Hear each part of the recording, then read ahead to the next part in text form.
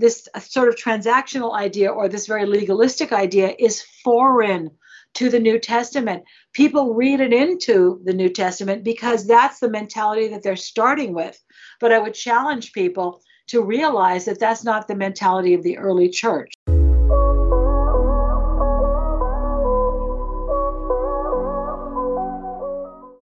Well, hey everyone, what is up? Welcome or welcome back to my channel. My name is Austin, and this is Gospel Simplicity, a place where we seek to bring simplicity out of theological and historical complexity.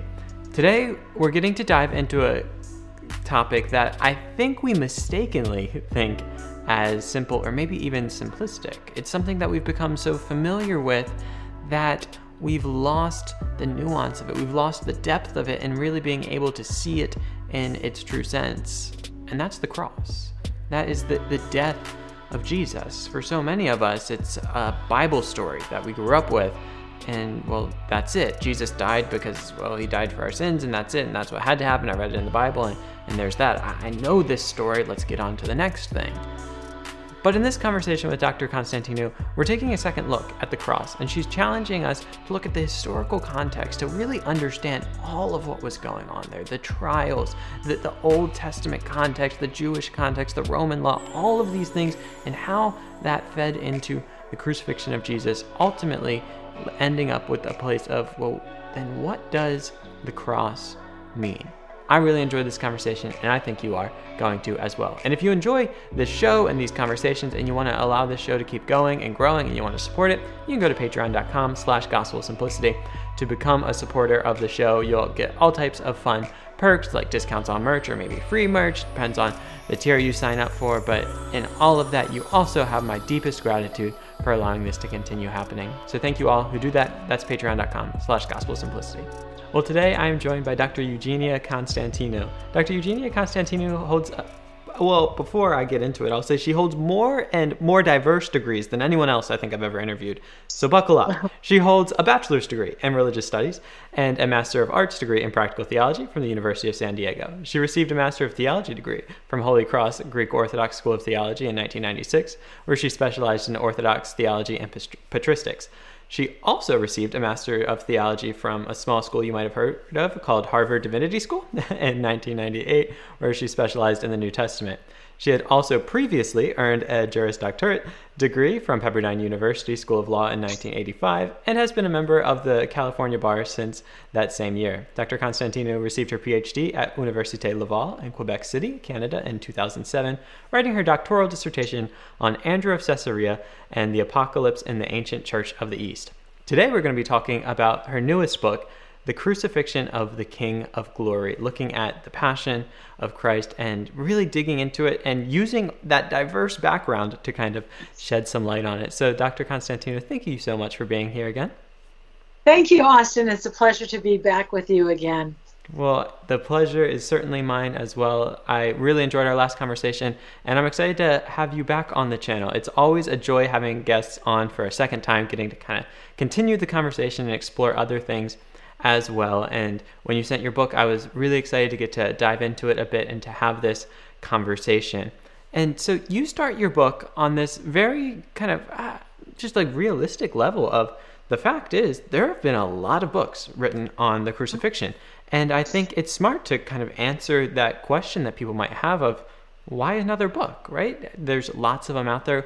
What is this one offering? And I think you answer that question really well, showing your diverse background and how that offers something for this. But I'd love for you to share that with people who might be watching this video and thinking, okay, I've got a lot of books to read.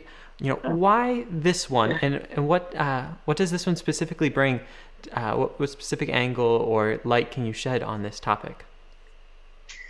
Well, you're right. There are many books on the crucifixion, but what I have found as I was doing my research, because I've been talking about this for many, actually decades, I've been giving lectures about the crucifixion of Christ, but I realized that I have a unique set of talents and background in terms of my education that I haven't seen anywhere else, to tell you the truth.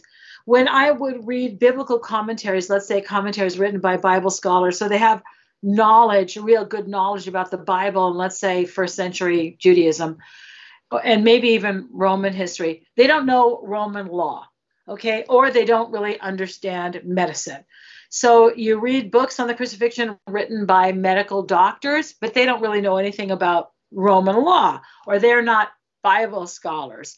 Or you read books by theologians or pastors, and they're more kind of spiritual. They're about the meaning of the cross. They're pastoral. And I haven't seen any book that really tries to cover everything. And also, I read a very nice book not too long ago by a historian who has made some very interesting observations about the crucifixion of Jesus. Not a classical historian, but he's not a Bible scholar. So there were many things that I found that were wrong with his analysis and his conclusions. And so I have a unique set of talents that intersect at this. I have a strong background in biblical studies. I've been a professor. I have a PhD. I have a background in Roman Empire because that was very much part of my doctoral dissertation having to do with the book of Revelation. I was an attorney. I worked as an attorney, and I spent a lot of time reading medical records and having to explain them to someone. So that's the only actual education I'm lacking, but I have experience in that. So I wrote my master's thesis for Harvard Divinity on Roman trial procedures in the provinces in the first century, and according to Roman law. And in order to do that, I had to really study the mentality and the structure of Roman law. And this is something that most Bible scholars don't have. So, and then of course I have my knowledge of first century Judaism from being a Bible scholar. So I haven't run across anybody else or anybody else who writes. They might write about those things, but they don't have actual knowledge and expertise in those areas. And so I'm trying to bring all of this together from a Christian perspective to also talk about the meaning of some of these things.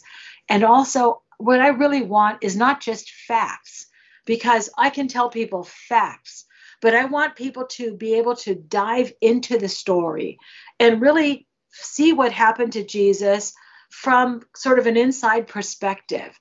It reminds me of, they used to have these series of movies a long time ago, even when they were old, even when I was a kid, that was said, "You are there." So they tried to give you insight into historical events as though you were a witness to them.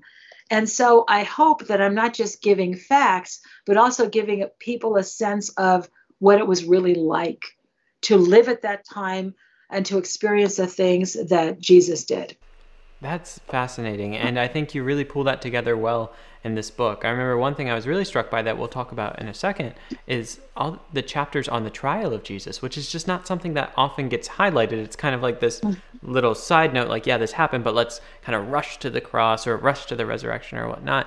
And like you said, you've got books from, maybe one of these perspectives, but being able to pull multiple perspectives in, I think makes for a really interesting read, and I think it will make for a fun conversation today as well. But one thing that you start with in your book after kind of giving the apologetic, if you will, for why this book exists, is talking about some of the what led up to the crucifixion, and you mention three main things that kind of led to that.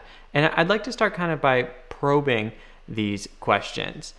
What led to the crucifixion of Jesus? And perhaps we could start with what you talk about as one of the first causes, and this was the raising of Lazarus. Because again, I think we tend to kind of get tunnel vision if we're going to talk about the Passion. Like, well, that's not in the Passion Week, so that gets left for another book. That's in a miracle book or something like this. But talk to me about how that led up to this crucifixion.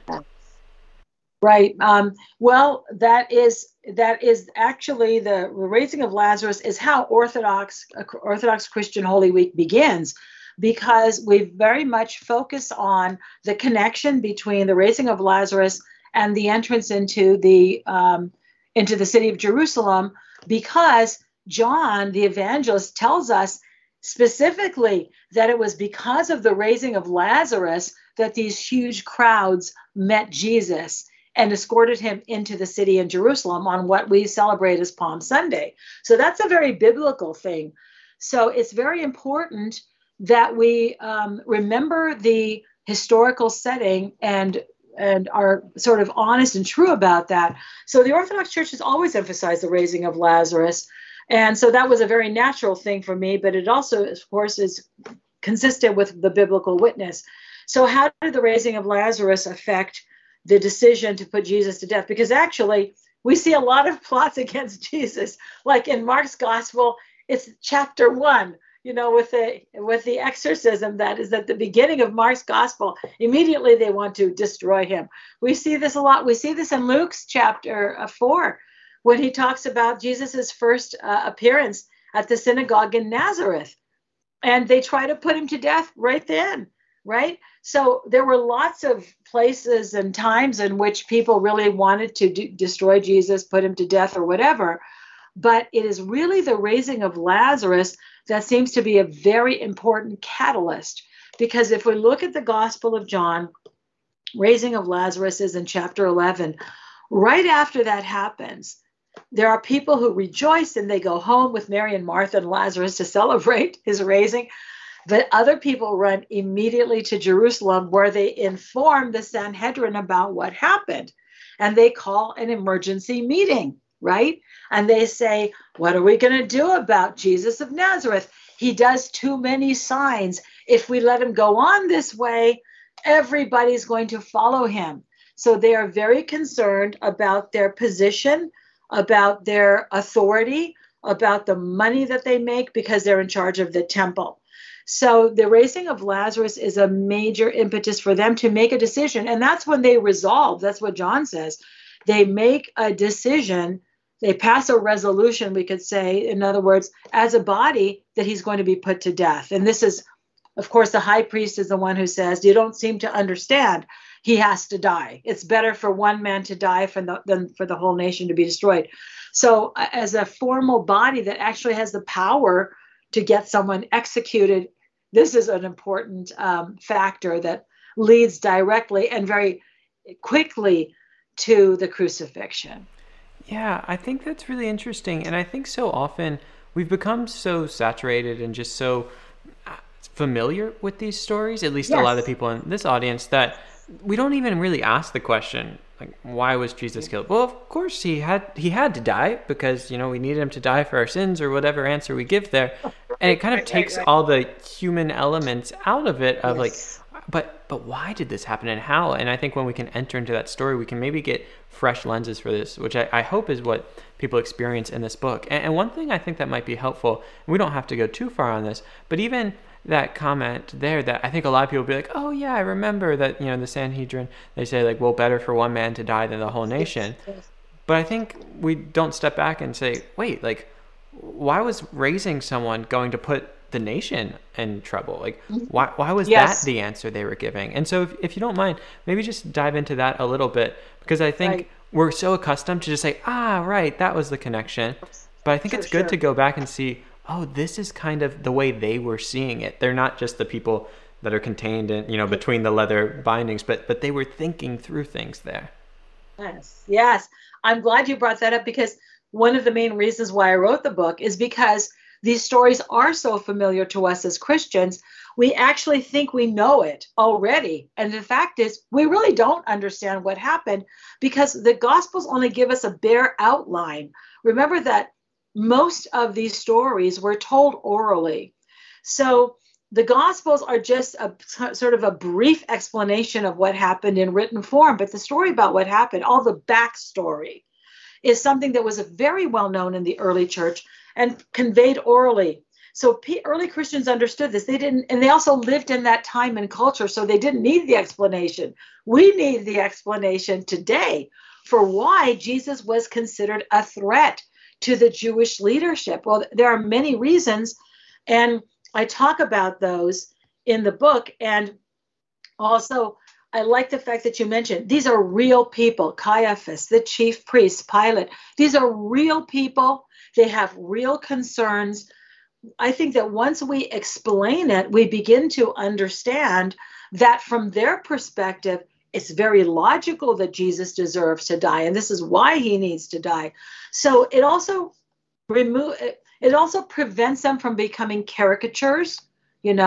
Of course, they're just these evil people who, for so absolutely no real reason, decide that Jesus has to die. There's an actual reason And I sometimes think that if I was one of them, I would probably have agreed with them, because they have their own unique way of understanding the world. And it's very important that we understand these events from their eyes because they live in a different culture. So many of the objections that we receive for the Gospels, against objections that the Gospels are not truthful, the Gospels are not accurate, are because people are analyzing them according to the presumptions of our culture. And that did not operate. Those presumptions were not part of the worldview of these people. So I'm sorry for the long kind of introduction.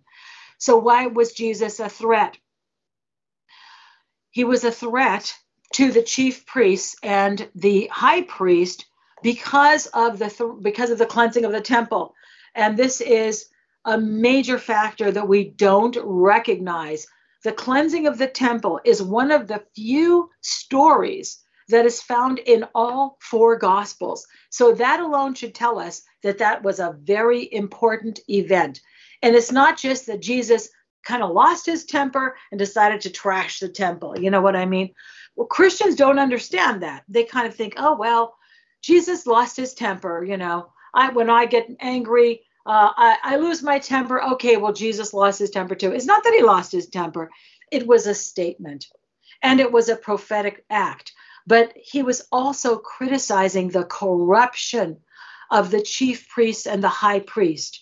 The chief priests ran the temple. This was the seat of their authority. This was how they got their money. This was where they had their power and how they had their power. The chief priests were not like the ordinary priests, like Zechariah, the father of John the Baptist. The chief priests were the elite of the Jewish aristocracy, and they cooperated with Rome 100%. So we have this assumption that because the Romans are occupiers, the chief priests or the high priest would be at odds with them. But the reason why these people are in power is because Rome allows them to be in power. And so they have to cooperate with Rome. And if they didn't, they would be removed by the Romans. So they cooperated very closely with the Romans. And because of this, they were extremely corrupt. And I'm not saying this as a Christian. The information that is in the book shows that this corruption was known, and it is discussed in Jewish sources. It was known among Jews at the time.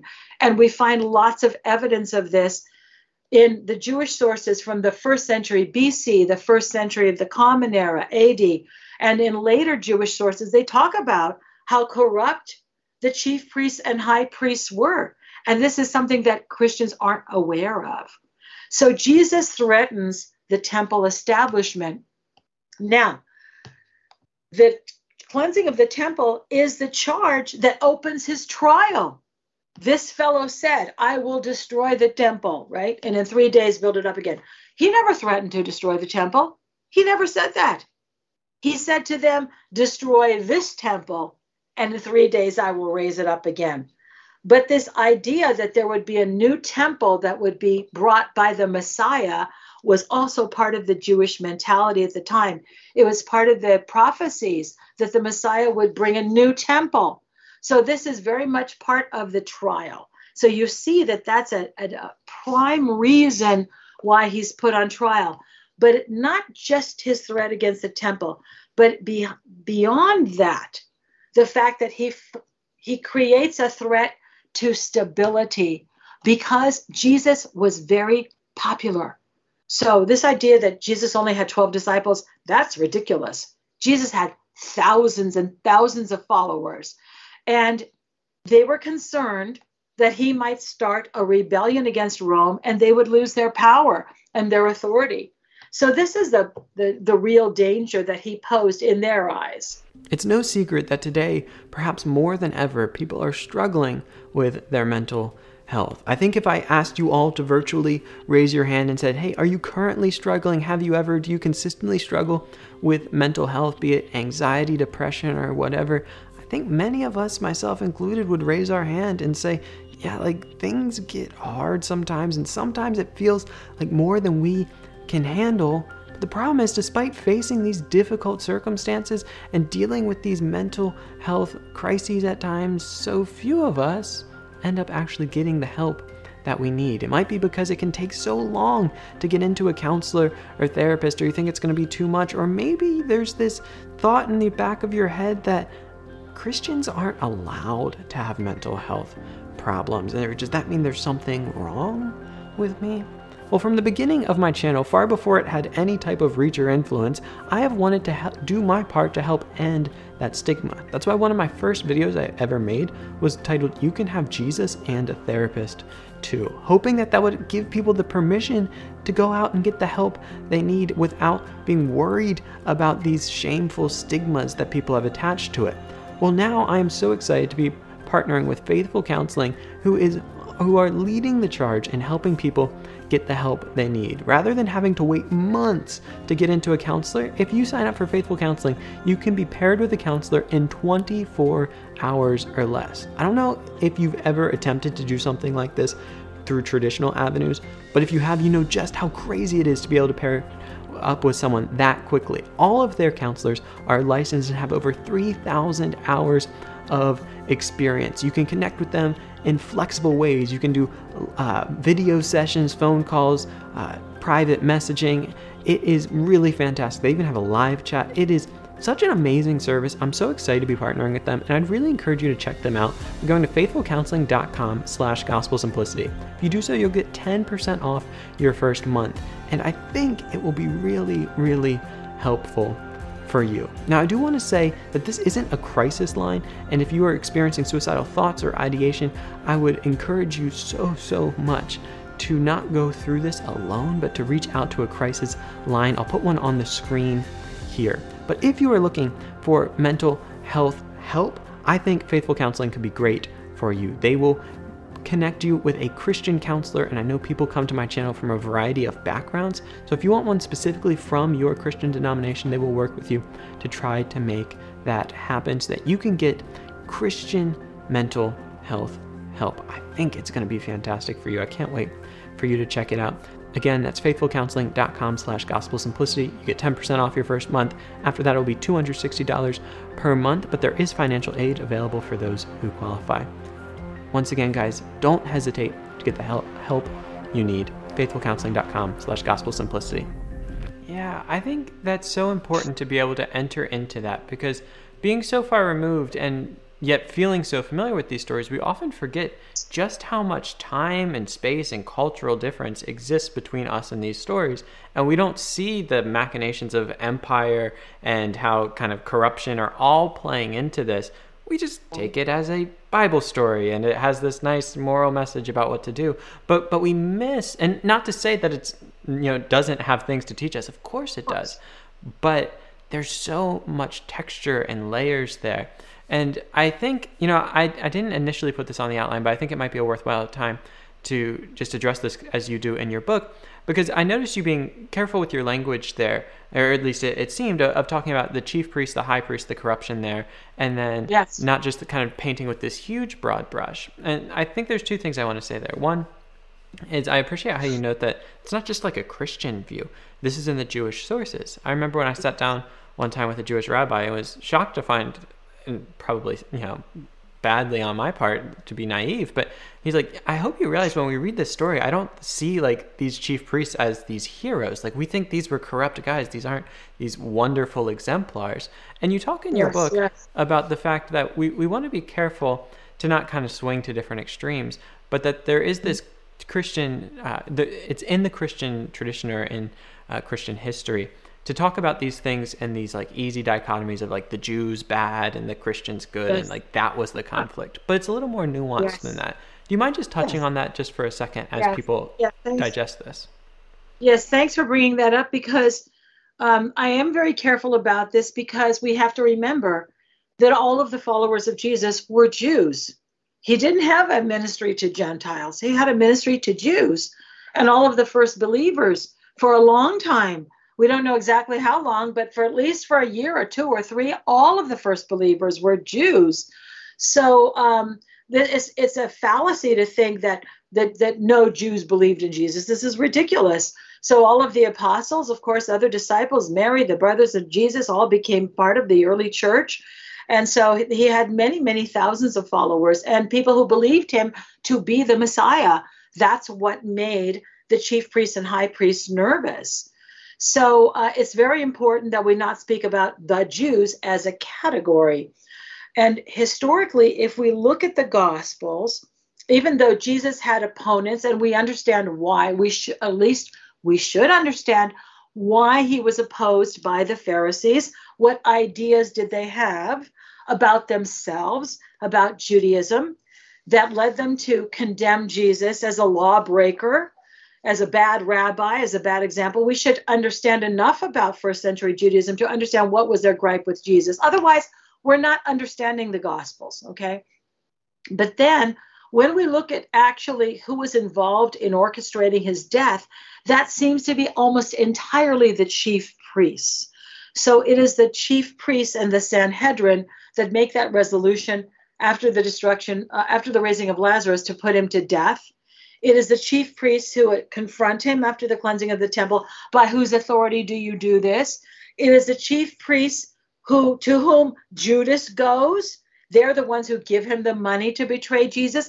It's the chief priests that create the arresting party that go and arrest Jesus in the garden. It's the chief priests who take him to Pilate. It's the chief priests who make sure that Barabbas is the one who's released. If you read carefully, you will see that it's not all the Jews. It's actually a very small group, and they were the ones who had everything to lose. They were the ones who stood to lose their power, their authority, and their money, because they got their wealth because they were in charge of the temple and they were very corrupt. And this is why we need to distinguish between that. And as you said, not paint all Jews with a broad brush. All Jews were not responsible for the death of Jesus even then, and they certainly aren't responsible today. So we should be very careful about that and very sensitive to the fact that the Jews are very sensitive to this. Yeah, right. I think understandably so, given the mistreatment that has occurred. And I think as Christians, we can't hide from that we have to recognize that and do better now, and be more honest with the sources and be more nuanced in our thinking, which is what we should always be doing. That's right. So I wanted to be very honest with the book that, first of all, not all Jews were responsible for the death of Jesus. But at the same time, we can't say that no Jews were responsible, because I've had people say, oh, that's anti-Semitism. Well, it's not. Simply to recognize that some Jews were involved in the crucifixion of Jesus is not anti-Semitic. It's just a historical fact. So there are some Jews who are so sensitive to this, they try to distance themselves completely and say Jews had nothing to do with it. It was entirely the Romans. That's not true either. So rather than, as you said, I prefer to avoid extremes and sort of chart a middle course, because usually that's where the truth lies. And it does here. Yeah, and thanks for circling back to that. I had said that to extremes and never clarified what I was getting at there, but I'm glad you picked up on that. And so I think with that idea in mind, it segues well to the trial of Jesus, because in that you split it out between the Jewish trial and the Roman trial, and note that both of these are of significance, and they come together, I think, in an interesting way in the death of Jesus. And again, I think, at least in my experience, I can't speak for everyone, these things are often like just little formalities on the way to the main event, right? Like, it's like, yeah, the trial, but we know he's going to the cross, so, why do we care about the trial? We know how it ends. And even in some cases, like, well, let's not dwell on the cross. I mean, we've got the resurrection and it's good. And so I think it's so good to kind of slow down here and look at what's happening. Because, again, this isn't just for, like, the academic fulfillment, even though it is intellectually and academically fulfilling to learn these things, but it allows us to be better, more faithful readers of the text and to really enter into that and to appreciate all of what's going on more. So as we look at the trials here, maybe we could start with the Jewish trial. What's going on there, and why is it important that we understand it? Okay, so the Jewish trial, of course, there's a lot that we could say about it, and I just spent a lot of pages. It's one of the longer chapters, because in this trial is, of course, he's condemned officially by the Jews. So at the Jewish trial, Jesus is put on trial in the middle of the night. I talked about the legality of that according to Jewish law. And They bring a lot of witnesses, which is very interesting. Why does Matthew say many false witnesses? They were looking for false witnesses, many false witnesses, but there were no witnesses.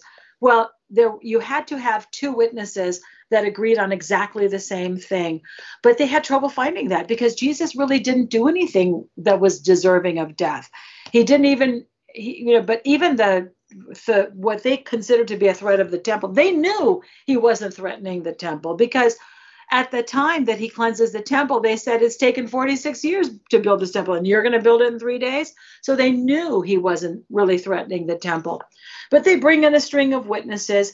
And finally, two of them say that he threatened to destroy the temple. Okay, first of all, even that is not a capital offense. Although there's certain Jeremiah overtones in the Gospel of Matthew. Jeremiah was also sentenced to death for predicting the destruction of the temple. So that starts this trial. And of course, Jesus is silent. And then the high priest puts him under oath with a formula that's found in the Old Testament and in the Mishnah. I adjure you. Tell us if you are the Christ. So I explained in the book the connection between the threat to the temple and the idea of Jesus possibly being the Messiah. There were prophecies about this, okay? So this is why in their minds they connect. It's not until people testify that he threatened to destroy the temple and rebuild it that the high priest actually asks a question of Jesus. And it's a question about the Messiah. First he says, do you have anything to say for yourself? And Jesus doesn't answer. Then Jesus is compelled to answer by the form of the question. So I explained that also. But let's talk about the question and the reply. First of all, it's a very important question because it is exactly who Jesus is. Tell us if you are the Messiah, the Son of the living God. So the reason why that's important is that is a confession of the church. That was a confession of St. Peter. Who do people say that I am? Who do you say that I am? You are the Messiah, the Son of God. So the high priest, out of the high priest's mouth comes the very confession of the church, and it is the reason why Jesus is condemned. So Jesus is condemned to death for who he is, not for doing anything wrong, right? But for who he actually is. Of course, they don't accept that. But what matters also is how Jesus affirms it.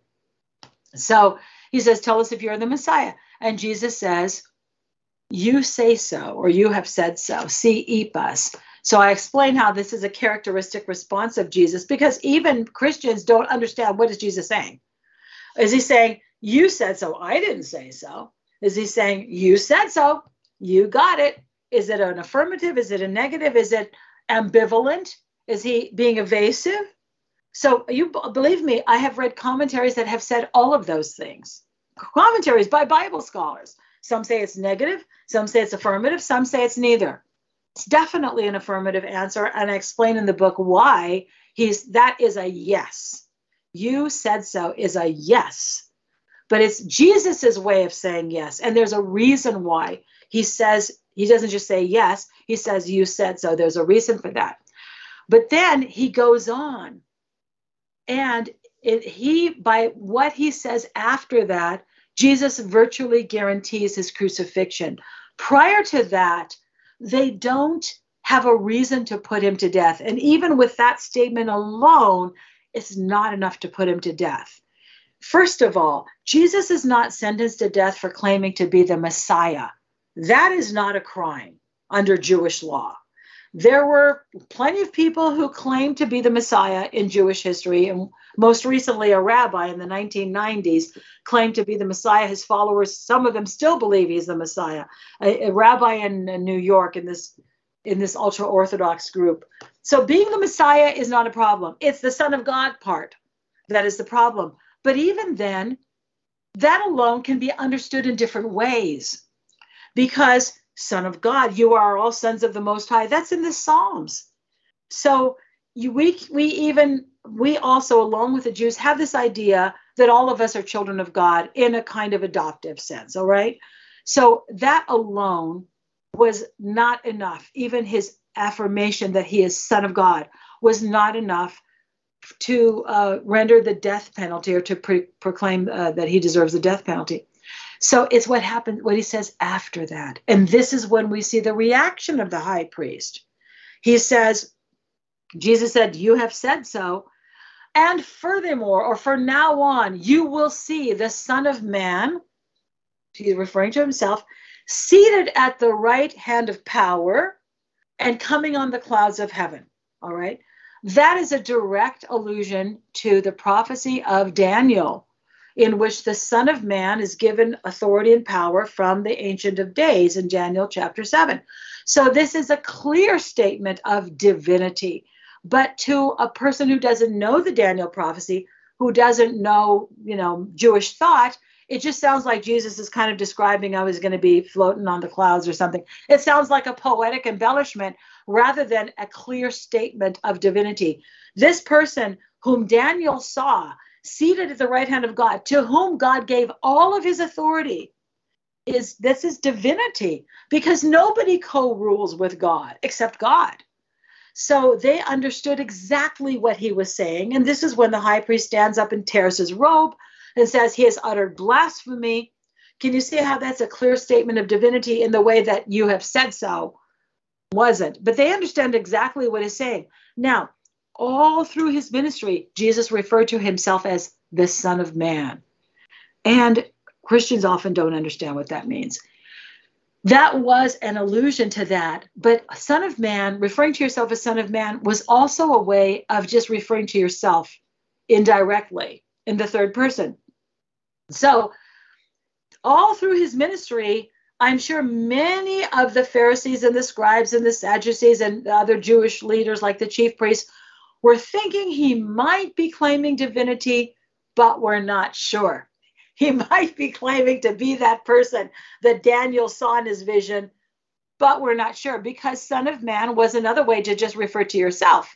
You see, Son of Man is a term that Jesus used when he was claiming authority, that the Son of Man has authority on earth to forgive sins. The Son of Man is the Lord of the Sabbath. The Son of Man will separate the sheep from the goats, that kind of a thing. So whenever he refers to his authority as God, he uses Son of Man language, you see. And also when he refers to his impending suffering, he uses Son of Man language. So it's never Jesus referring to his human nature. It's never that. Okay? It never is. That's not what it means. But it's not. So the importance of what Jesus said is lost on most Christians because they don't understand how that fits in with the prophecy of Daniel and the vision of Daniel. Yeah, and I think there's as clear of a reason, well, maybe not, I'm sure there's many good reasons, but there's a good reason for people to read their Old Testament, like that first 2/3 of the Bible that we tend to ignore, I jest, but only partially, because I've heard so many people say like, oh, isn't it so cool that, and they're trying to express a good thing, and I don't want to make light of that, but like, yeah, that Jesus could identify as Son of God, like he is fully God and he's Son of Man, like he's fully man, and like that is true. Like we affirm Chalcedon, like that this is good, but we're not making sense of those titles well, and when we actually see Son of Man wasn't a casual thing, like you said, when he clearly connects it there with the prophecy in Daniel, like that is the tearing of the robes. This is the high water point. And if he was just saying like, yeah, absolutely, I'm a human, I don't think that gets you killed. yeah, exactly. You're right. It's not incorrect to say that he's a human being because he was, but that really cheapens and weakens and misrepresents what Jesus is saying again and again and again, when he identifies himself as Son of Man and claims authority, because he has the authority as God to change the Sabbath rules, to forgive sins, not because of his humanity, but because of his divinity. So if you think that he's saying, I as a human being can forgive sins, that is not what he's saying. So thanks for making that clear, what people say, because they don't know. It's not an expression we use in the church, which is very interesting. Have you ever thought about that? We call Jesus Lord and Savior, and Messiah, Christ, but the church never used the term Son of Man. We don't have hymns and, At least the early church never did. I don't know what, if any Protestants are using that, calling him Son of Man, but that was a title that he used. Nobody else called him Son of Man. That was his self-identification. And the church didn't adopt that because he always used it when referring to himself. And so, yes, but we don't say he's Son of God, Son of Man. We say he's human and divine. So it's better to stick with that and make sure that we understand each other and that we don't misuse the title Son of Man. Yeah, that is really interesting how it didn't get picked up there. And that seems to be an interesting, perhaps, reason why. The early church knew what it meant. Yeah. And that Jesus used it to refer to himself. So we don't use it to refer to him because it's referring specifically to his divinity through the vision of Daniel. Yeah, that's fascinating. All right, I want to pivot just a little bit, staying within this kind of motif of trial, but the Roman trial, because we don't just have the Jewish trial, we have the Roman trial as well. And if people aren't familiar with their Old Testaments, they're probably even less familiar with the Roman law. I might be going out on a whim leg there, but I think I feel safe doing so. So speak a bit about what's going on there that many of us are probably missing. Oh, there's a lot that's going on that people are missing.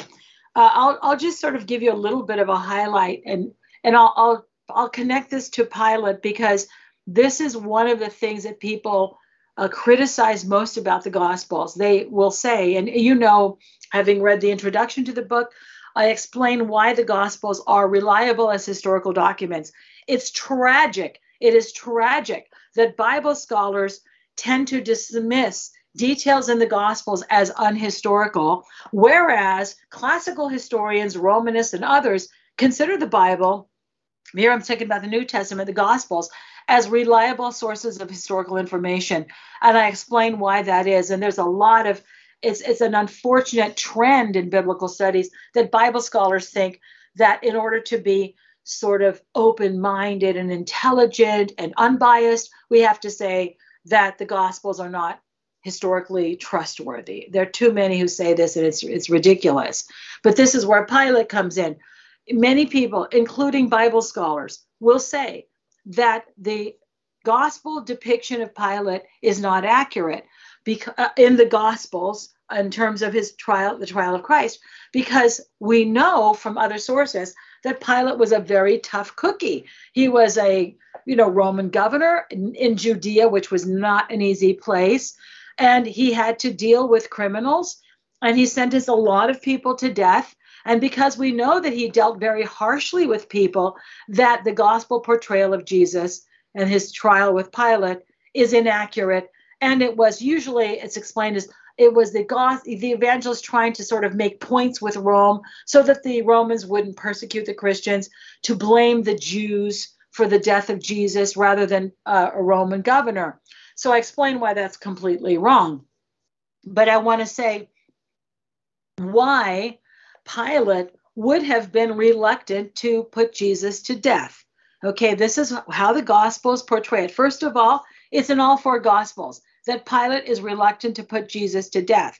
And after I explain it, hopefully that will make sense, because when people give their reasons why the Gospels are inaccurate, it makes sense to us in our logical 21st century minds. But I'm going to explain to you why it made sense that Pilate was reluctant to put Jesus to death. And in order to understand that, you have to have a first century mind. You see, this is the problem. If we don't understand the historical context, we're analyzing the Bible, the first century writings, the New Testament, with the mind of a 21st century person, rather than with the mind, with the phronima, to refer back to my earlier book, of the early church. Okay, so that's why we have to have the mind of the early church in order to understand the writings of the early church. And the Gospels are writings of the early church. So let me explain to you what happened. Now, all four Gospels, they're consistent. They were written by four different people in four different places at four different times, to four different audiences, by the way. And they are consistent in what they say about Pilate. He was reluctant to execute Jesus. That in itself should be very strong evidence of the truth of that. Okay? By the way, the Romans did not persecute the Christians because the Christians blamed the Romans for the death of Jesus.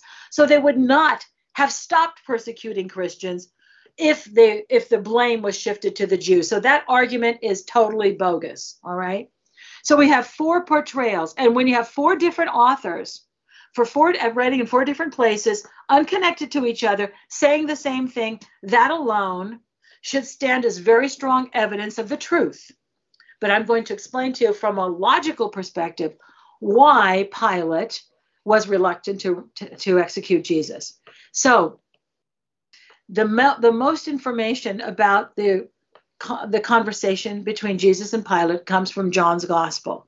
So Jesus is condemned to death by the Jewish leaders on a charge of blasphemy.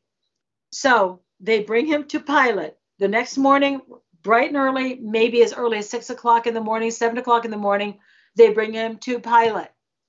And they expect Pilate to rubber stamp their decision.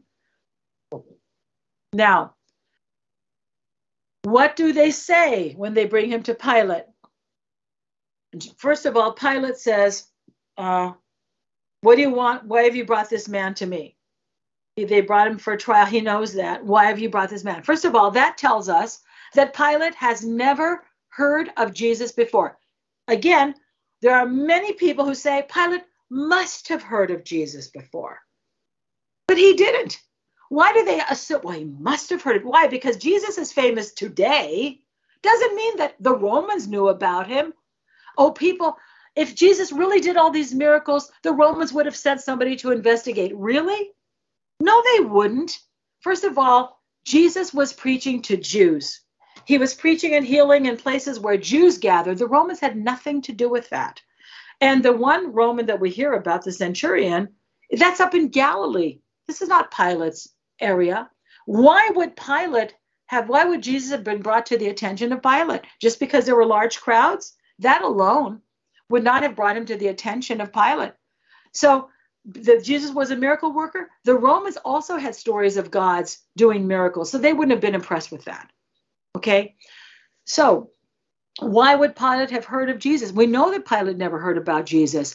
The reason why the Pharisees, the disciples of the Pharisees, asked Jesus the question about whether it's lawful to pay tribute to Caesar, the tax, the tribute tax, the coin, is because they want to have a reason to report Jesus to Pilate. Just because there's a rabbi who's going around preaching and attracting crowds, Pilate wouldn't have cared about that. If somebody said, well, Pilate, there's something you should know. Well, there's this rabbi who's going around attracting large crowds. And so what is he saying? Oh, love your enemies. Turn the other cheek. Okay? Be merciful. Pilate would have been annoyed with that. Don't waste my time. Okay? So Pilate has never heard about Jesus. That is clear. And the reason why they wanted to trap him with the tax question was so that they would have a reason to report him to Pilate. All right? So that's the first thing. So Pilate says, who is this man and why have you brought him to me? And what is the response of the Jewish leaders in the Gospel of John? If he were not an evildoer, we would not have brought him to you. And what's Pilate's reaction? Take him away and judge him according to your own law. That's what he says exactly. Why? Because they had the right to judge their own people especially for their religious offenses. So Pilate immediately recognizes that this is a religious dispute. You see, evildoer is not a Roman crime, okay? And Pilate, as governor of Judea, is obligated only to try people who have been brought before him charged with a crime against the Roman state. You can't just willy-nilly charge somebody with, well, he's an evildoer, so we want you to put him on trial and put him to death. That's not a crime for which Pilate has authority, and he's a busy man. So he says, basically, he's saying, don't bother me. Go handle it yourselves. You see? So right away, he knows that they don't have a crime. So now they have to backpedal, and they have to figure out, okay, what can we say to get him to put Jesus to death. So this part of the conversation we don't hear. Jesus is inside the praetorium where the Roman governor was, and then Pilate is standing outside talking to the Jewish leaders, the chief priests, and we realize when Pilate returns to start questioning Jesus that they have told Pilate about the entry to Jerusalem, that Jesus was hailed as the Messiah by big crowds who said, Hosanna to the King of Israel, Hosanna to the Son of David, this kind of a thing. So now they've come up with a Roman charge that is also a death penalty charge, and that's treason. So we're not privy to that conversation, but we can infer it because when Pilate comes back inside the praetorium where Jesus is standing, he says to him, "Are you the King of the Jews?" You see? So that is what they said. Jesus claimed to be King of the Jews. Of course, Jesus never claimed to be the King of the Jews. And what does he answer to Pilate? My kingdom is not of this world. If my kingdom were of this world, my followers would be fighting to release me. But my kingdom is not of this world. So this also alerts Pilate to the fact that he's right. Jesus is not a threat to Roman order because Pilate has not heard of Jesus. And believe me, Pilate has a lot of informants out there who would be happy to inform him about Jesus if Jesus was fomenting rebellion. If he had a lot of followers, then it would have come to Pilate's ears, and Pilate knows Jesus is right. He's not fomenting rebellion. He doesn't have a lot of followers who are fighting against Rome who would be seeking to release him. So he starts talking about the truth, and Pilate realizes this man is not a threat to Roman order. So he goes back outside and he says, what? I find no crime in him. And so he realizes that this is an embarrassment for the Jewish leaders. If he simply releases Jesus outright, it's an embarrassment for them because they want something done about Jesus. They don't like Jesus. They think he's a problem. They want Rome to take care of it. And he knows he can't just release Jesus because that would make them look bad. So Pilate looks for a way to help them save face. Okay? And he also looks for a way to sort of placate, pacify the Jewish leaders. So he has Jesus scourged. The way he tries to help them save face is the Barabbas thing. The way he tries to placate them is to have Jesus scourged. So I'm giving a very long answer here to a very short question, but this is just the beginning of why he has Jesus scourged, why it comes up with Barabbas, how that doesn't work. And eventually they basically blackmail Pilate, who does not want to crucify Jesus. And I explain why from his perspective, he really comes to believe that Jesus might be a god, and then why he eventually, and why that makes perfect sense in the Roman mind of the first century, and then why he eventually does crucify Jesus. Yeah. So it's kind of an answer, but I have to cut it at some point. So no, there's a lot there. And, if people want more, there's a great book that they can buy with the link in the description. In all seriousness, though, they really should, because there's a lot to dig into there that we simply can't cover in, an hour-long conversation. But I really appreciate what you did cover there.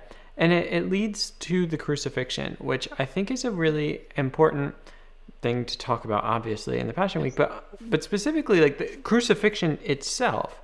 We just take for granted, well, yeah, why was Jesus crucified? I don't know. Like, that's just how they did it. And I've got the cross necklace to prove it. And, I guess that's what it is.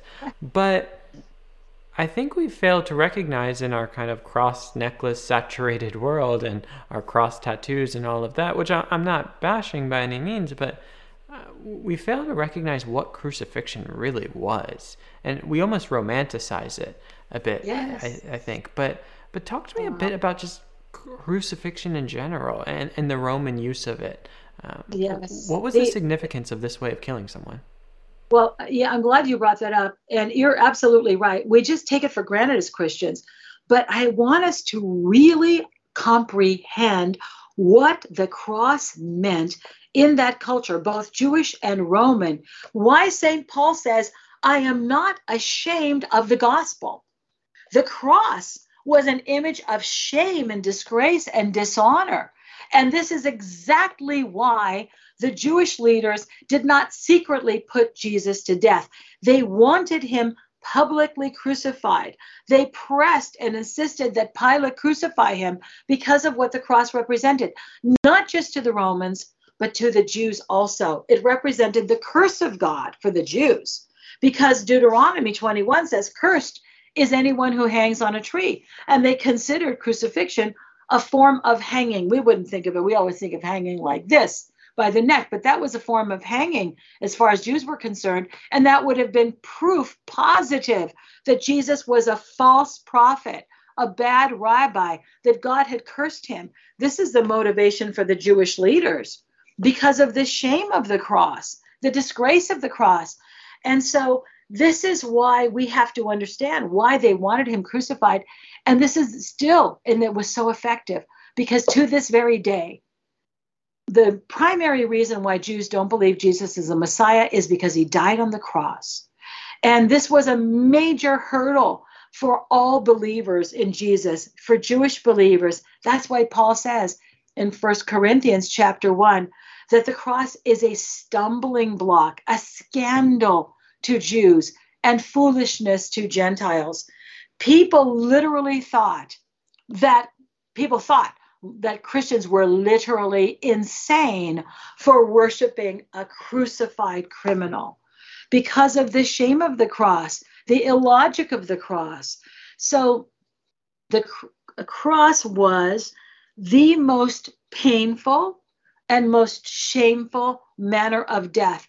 It was ranked, because the Romans would list, forms of punishment. It is always number one. It's the top. Okay. In the Greek, they often called it anotita timoria. For the Romans, summa supplicia, and also servile supplicia. Summa supplicia is the highest punishment. So sometimes they don't use the word crucifixion because it was so horrific they didn't even want to refer to the cross directly, or they didn't want to refer to crucifixion directly. So they would say he got the highest punishment, okay? And that was crucifixion. Always it was considered the worst. It was the most painful way to die and the most humiliating way to die.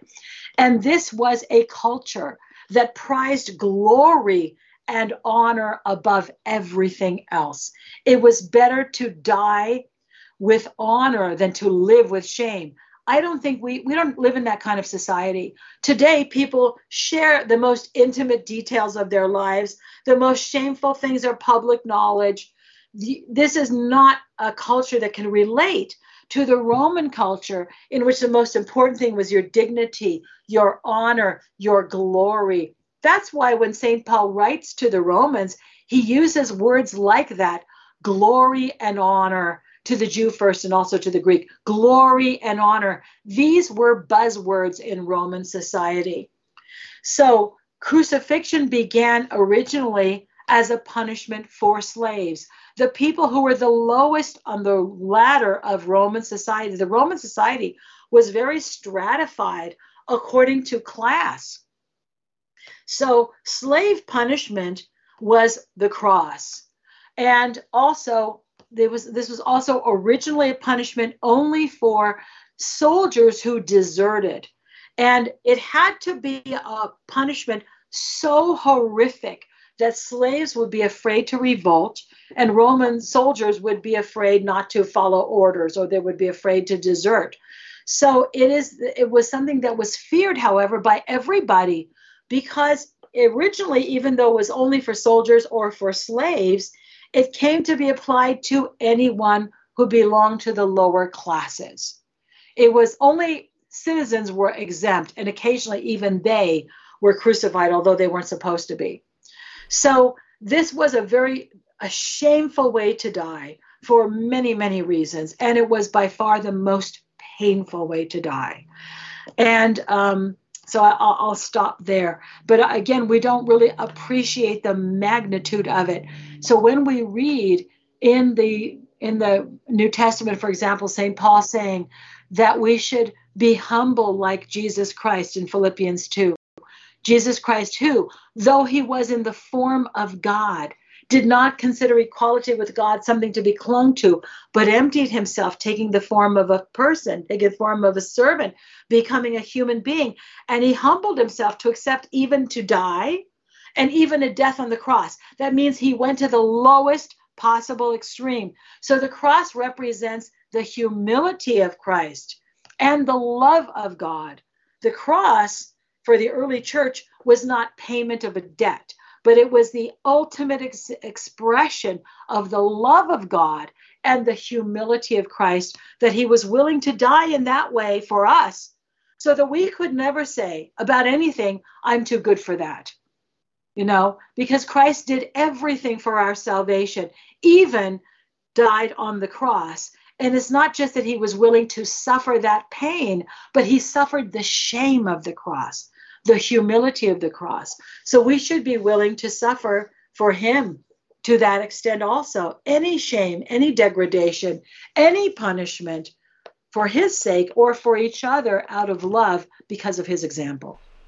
Yeah, that gets into the meaning of the cross, which I'm very keen to be able to talk about a little bit. And I really appreciate you bringing up the point of honor, shame, status, and class in Roman society, because I think in no small part because of the story of Jesus and the way that shaped the West, we have this kind of trope of, this emptying yourself as kind of this form, this virtuous thing to do, and it's admirable, but not so at this time, at least not in the same way that this was shameful, and they didn't have Brene Brown to talk them through shame. Like this was not something nothing to be was taken worse lightly. than shame. Yeah. It was better to die than to be shamed.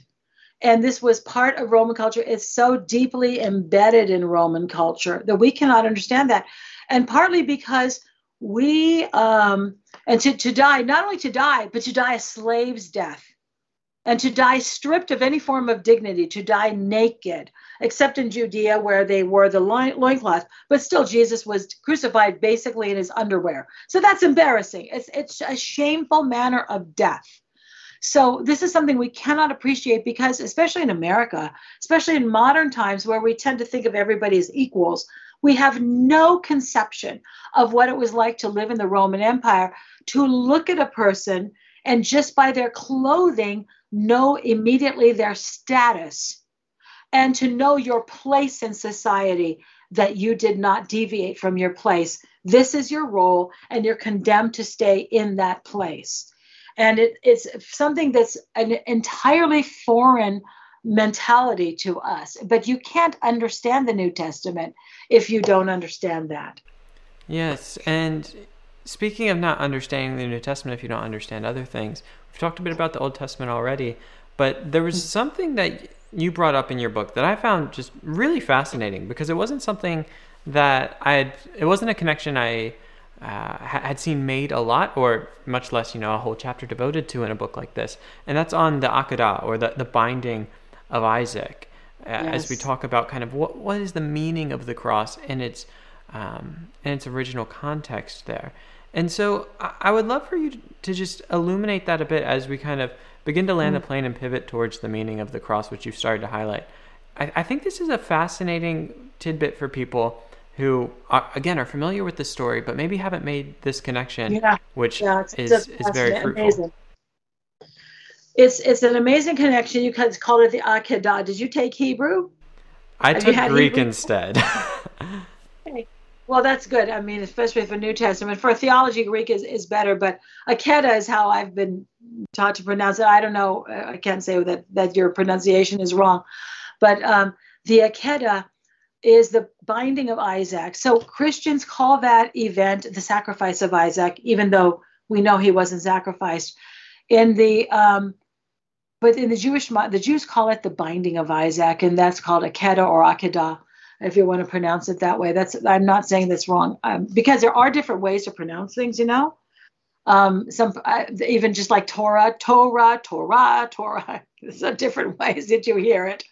So the binding of Isaac is very important in the Jewish mind. And this is something that most Christians don't know.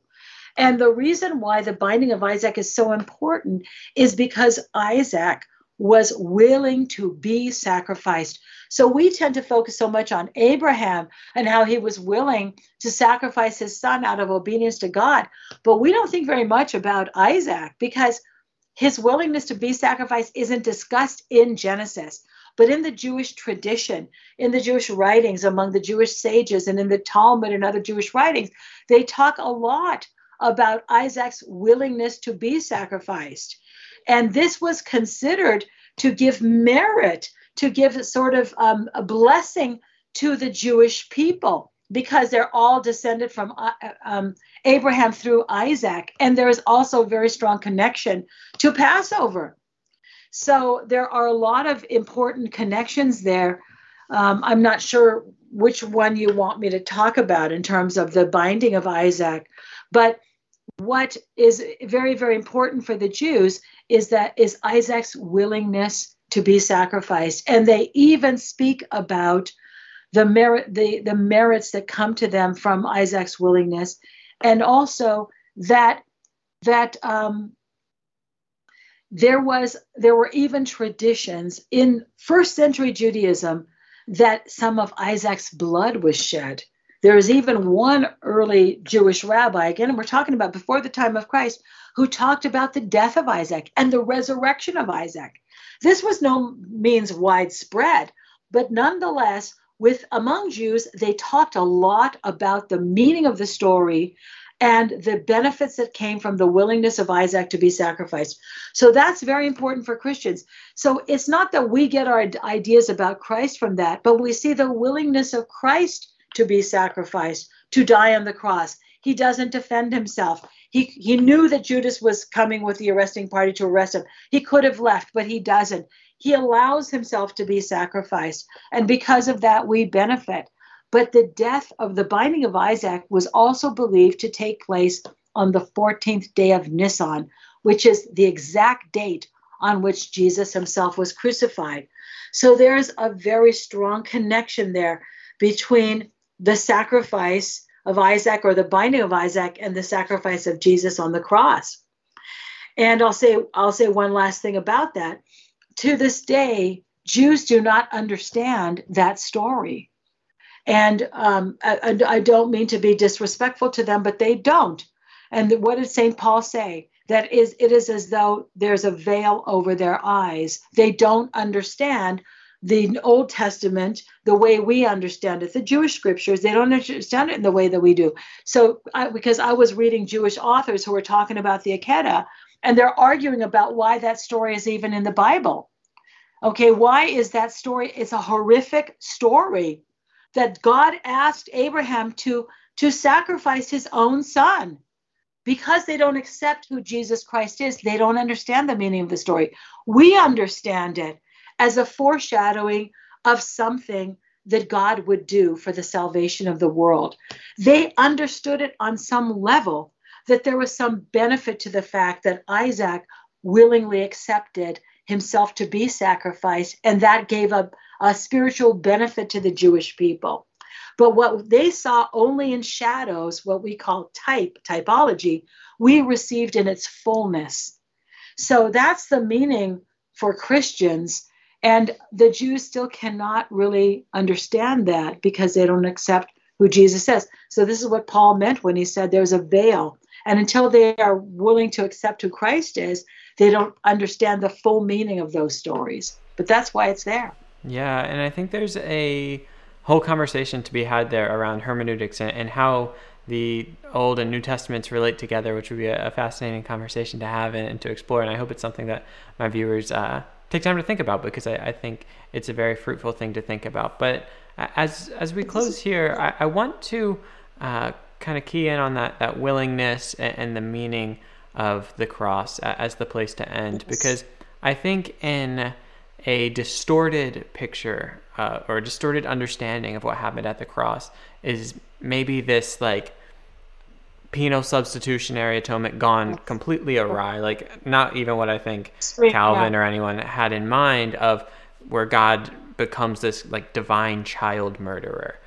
which completely kind of, I think, violates what you're trying to get at here. And I wanted to close with this quote that you have, and then I'll let you talk about it. But I found this to be a really intriguing idea. So in the final chapter of your book, you say this: the bloody, painful death of the Son of God was not required for any reason. The death of Christ was a voluntary sacrifice made out of pure love, the ultimate example of humility. To regard the crucifixion as an element in a transaction robs the cross of its power. The crucifixion is an example to be imitated, not a payment of a debt. It is the paradigm par excellence of profound humility and unspeakable love, such as the world had never before experienced and could never imagine. I would love for you to just share a little bit of what you're getting at there and why that's significant, because as someone who, not that I'm, any expert, but is aware of other ways of approaching this, you're choosing a distinctive path here. And I imagine it's with intentionality and what you're choosing to highlight here as the true meaning of the cross. Yes, because when we say sacrifice, there is an automatic turn, especially among Western Christians, to think of penal substitutionary atonement. That idea that a sin is a debt that's owed to God that somebody has to pay, or that God demands the death of the Son. This is an idea that was foreign to the early church. Not the death of Jesus as sacrifice in itself, but the idea of that it was required because it stems from the idea of what is sin. If you think of sin as a debt, then this is, of course, something that is required. Okay, somebody has to pay it. But if sin is not a debt, because we don't really see that kind of transactional idea anywhere in the New Testament, sin is not a debt. Sin is an illness. Sin is departure from God. Sin is when we turn our back against God and we choose to do something else. So it's not that this sort of transactional idea or this very legalistic idea is foreign to the New Testament. People read it into the New Testament because that's the mentality that they're starting with. But I would challenge people to realize that that's not the mentality of the early church. So what did the early church understand? Of course, it's a sacrifice, but that doesn't mean it's payment for debt. So the word atonement is also often used in English for the Greek word iliasmos, okay, and that's really covering. And that does not have a legalistic sense to it. When you say atonement or you say justification, that has a legal kind of sound, like justice, justification. But the word in Greek is dikaiosune, it's righteousness. So when we translate these concepts with English words that have a strong sort of legalistic feeling to them, this only supports our idea that the crucifixion was this kind of legal transaction. Somebody had to pay, so Jesus paid the price for our sins. But this really does rob the cross of its power, because St. Paul never talks about it like that. He never does. He says the cross is the power of God and the wisdom of God. He talks about the cross as the humility of God, as I mentioned, that he did not consider equality with God something to be grasped, but he emptied himself. So this is the humility of God. Of course, John talks about it as the glory of God. He's the King of glory. So the cross, to simply make it a transaction, somebody had to pay. And it's the worst thing that you could say about God the Father. Somebody had to pay. He demands payment. Where is that in the Christian mind? That's a construct, a theological construct that has its roots in the theology of the Middle Ages, which Protestants got from Catholics. The Catholic Church had this theology. This was developed in the Middle Ages. And since the Reformation, the Protestant movement came out of the Catholic Church. They also adopted this, and it's a given. It's an assumption, but it's not the way the early church understood the cross. So I'll just give one more example so that you will understand it. God loved the world, right? Nowhere in the Gospel of John does it talk about paying the price of his son. For God so loved the world that he gave his son. There's nothing in there that talks about a debt or suggests, hints the debt. God loves the world. The world had departed from God, so he gave his son. Okay, so what does the cross serve? It's an expression of the love of God. And so this is how we need to understand it, and that he died voluntarily. And so he gave himself to us. And this is what St. Paul also says. God did not even spare his own son. That's a kind of a reference, and he's implying the aketa there. God did not even spare his own son. God loved the world so much, he did not even spare his own son. So me as a mother, I have one son. I would do anything for him. Of course, I would give my life instantly for my son. And I would do that not because it's demanded of me. I would sacrifice myself, of course. Not because it's demanded, but because I love him. And I think we're impoverishing the Christian witness when we reduce the cross to a transaction. And unfortunately, this is an easy way that people explain the cross. You're a sinner. You've committed sins. Jesus paid for your sins. Now, why don't you accept him and thank him for that? And now you're right with God. It's just to me such a horrible way to depict God. It makes many people into atheists, by the way. Okay. And it's not the reality of what the New Testament is presenting us. It's better for us to talk about the love of God, that he gave his son. That's the biblical witness. And that's the witness of the early church. Nobody became a Christian because they were told they're a terrible sinner. Jesus paid the price for your sins. We never see that in the New Testament or in any of the early Christian writings. Yeah, I think in the name of simple apologetics that can fit in a pamphlet, we've often done innumerable damage to theology. And in fairness, I often think it's done with the best of intentions of trying to reach people, and I applaud that. But I think we always do want to be reflective about, especially how we're communicating something as central as the cross. But Dr. Constantino, thank you so much for this today. This has been a joy. It is. People, thank you for inviting me. Yes, of course, people are well-intentioned, but let's realize that there's much more to it than simply that. And I'm not trying to knock anybody's faith, or that I know that this is how people perceive the cross because this is how they have been churched. This is how they have been taught. But maybe there's another way, a deeper way to understand the cross. And this is one of the things that I'm trying to bring out in the book. And thank you for bringing that up. And thank you for inviting me very much to have this conversation, Austin. It's always a pleasure. Oh, well, it was my pleasure as well. And I want to thank all of you who watched this video sometime in the future. I don't take your time lightly. And I really appreciate you sticking around to this point. I'll close as I always do by saying until next time, be on the lookout for more videos. But far more importantly than that, go out and love God and love others, because truly, above all else, that will change the world.